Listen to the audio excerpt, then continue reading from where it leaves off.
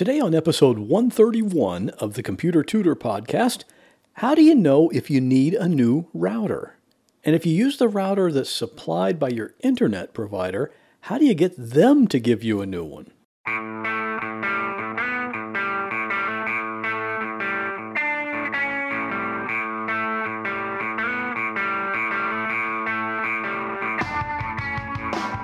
Welcome to another episode of The Computer Tutor. Tips, tricks, and advice from a computer pro, without all the tech talk. And now, here is your computer tutor, Scott Johnson. Welcome back, my friend. This is the Computer Tutor podcast, and I'm happy to be your personal computer tutor, Scott Johnson. If you're new to the show, I think you're going to like it here. Each episode is like 10 or 15 minutes at the most, because that's all the time it takes. And what I try to do is tell you about something that's handy for you to know about your computer. And if you look at the past 130 episodes, you can see that we have indeed covered a lot of different areas. But the way I approach this is different from most geeks or techie people. I talk in plain English. That way you understand what I'm talking about, and you might even be able to actually use the information. Well, that's the idea anyway. And here's a question for you. What do you do when your computer has a problem? Well, you could just unhook all the cables, carry it to the car, and bring it to the Geek Squad. They'll keep it for a couple of weeks, lose whatever documents and pictures might be on there, and they'll charge you an arm and a leg, and they'll give it back to you without having fixed the problem. Hey, that sounds like a great plan, right? Or the alternative is that you can have me fix it, and in most cases, I can take care of it remotely, so you don't even have to bring it into a shop. Just give me a call at 727-254-9078 or email me at pctutor@gmail.com. And today's computer tip can be seen at my website at computertutorflorida.com/131. So let's get started. Over time, electronic devices become old and outdated. This is probably not a big surprise to you. It's why you have to replace your computer every few years. And the same thing goes for your television and your cell phone. Of course, there are people that don't replace those things when they need to be replaced.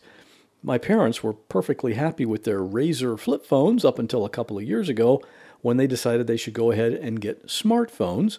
And as is usually the case, they're happy that they made that switch.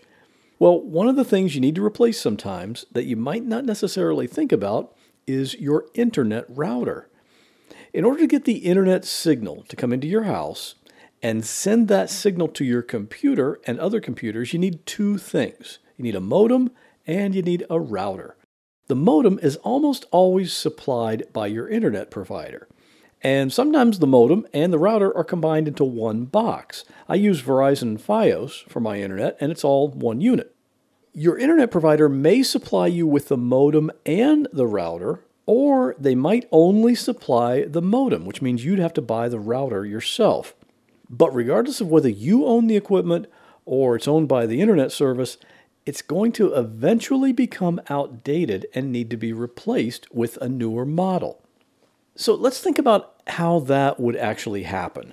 The company you use for internet service might have many thousands of customers in your area and all the surrounding cities. And that means that after a few years, there are thousands of routers that are outdated and need to be replaced. Have you ever gotten a call from them saying, "Hey, Mr. Customer, it's been 5 years, so we're going to send you a new router"? No, it's unlikely that would happen because that's going to cost them a huge amount of money all at one time. Well, instead, they would rather spread out that cost. So they wait for customers to call in and ask about it, or maybe even complain that the internet speed is not as fast as it used to be. They know that in a lot of cases, some of their customers won't even bother to complain because maybe they don't even notice the slower connection. The longer they can delay upgrading the modem and router they provided to you, the more money they save overall. So you want to be sure to check with them to see if you need a new router. But to make sure this turns out in your benefit, you have to do a little bit of homework first.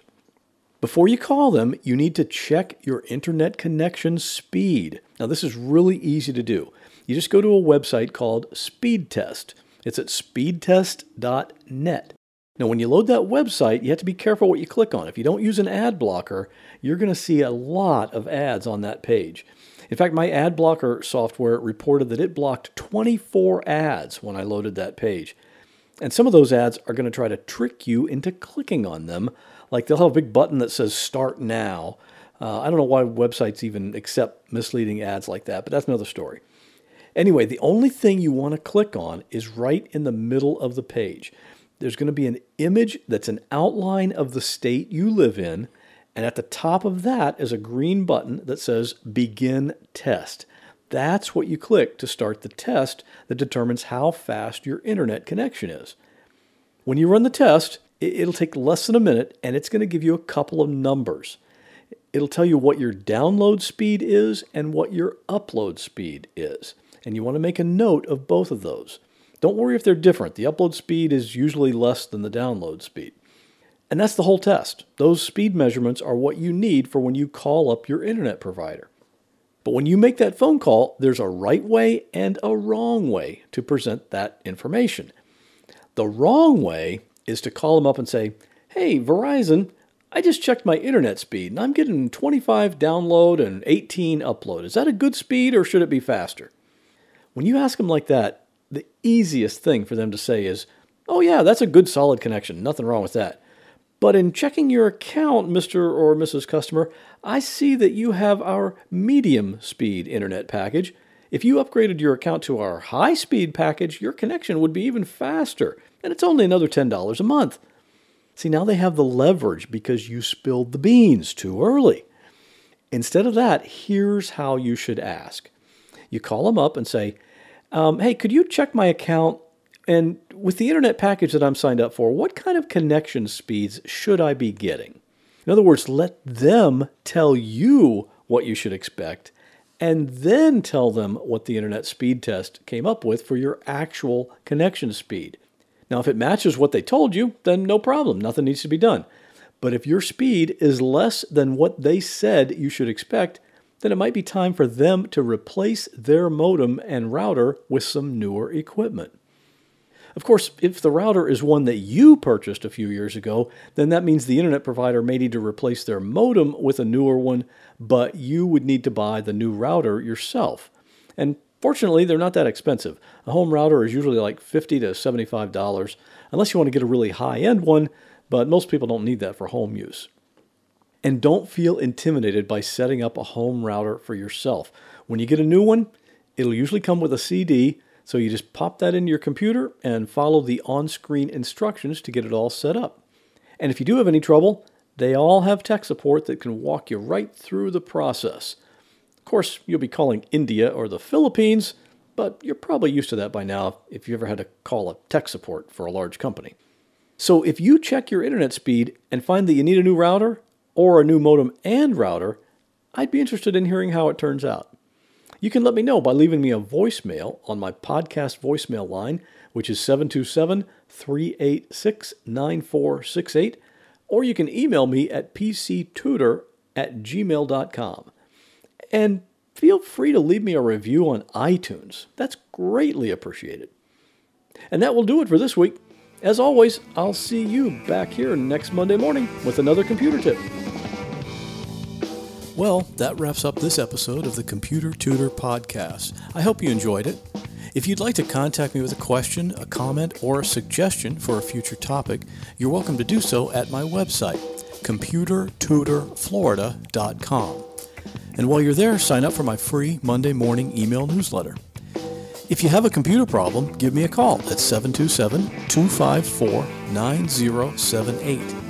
In many cases, I can take care of a problem remotely, so it doesn't matter if you're here in Florida, up in Maine, or way out in California. I'd love to help. Thanks again for listening, and have a great week. God bless.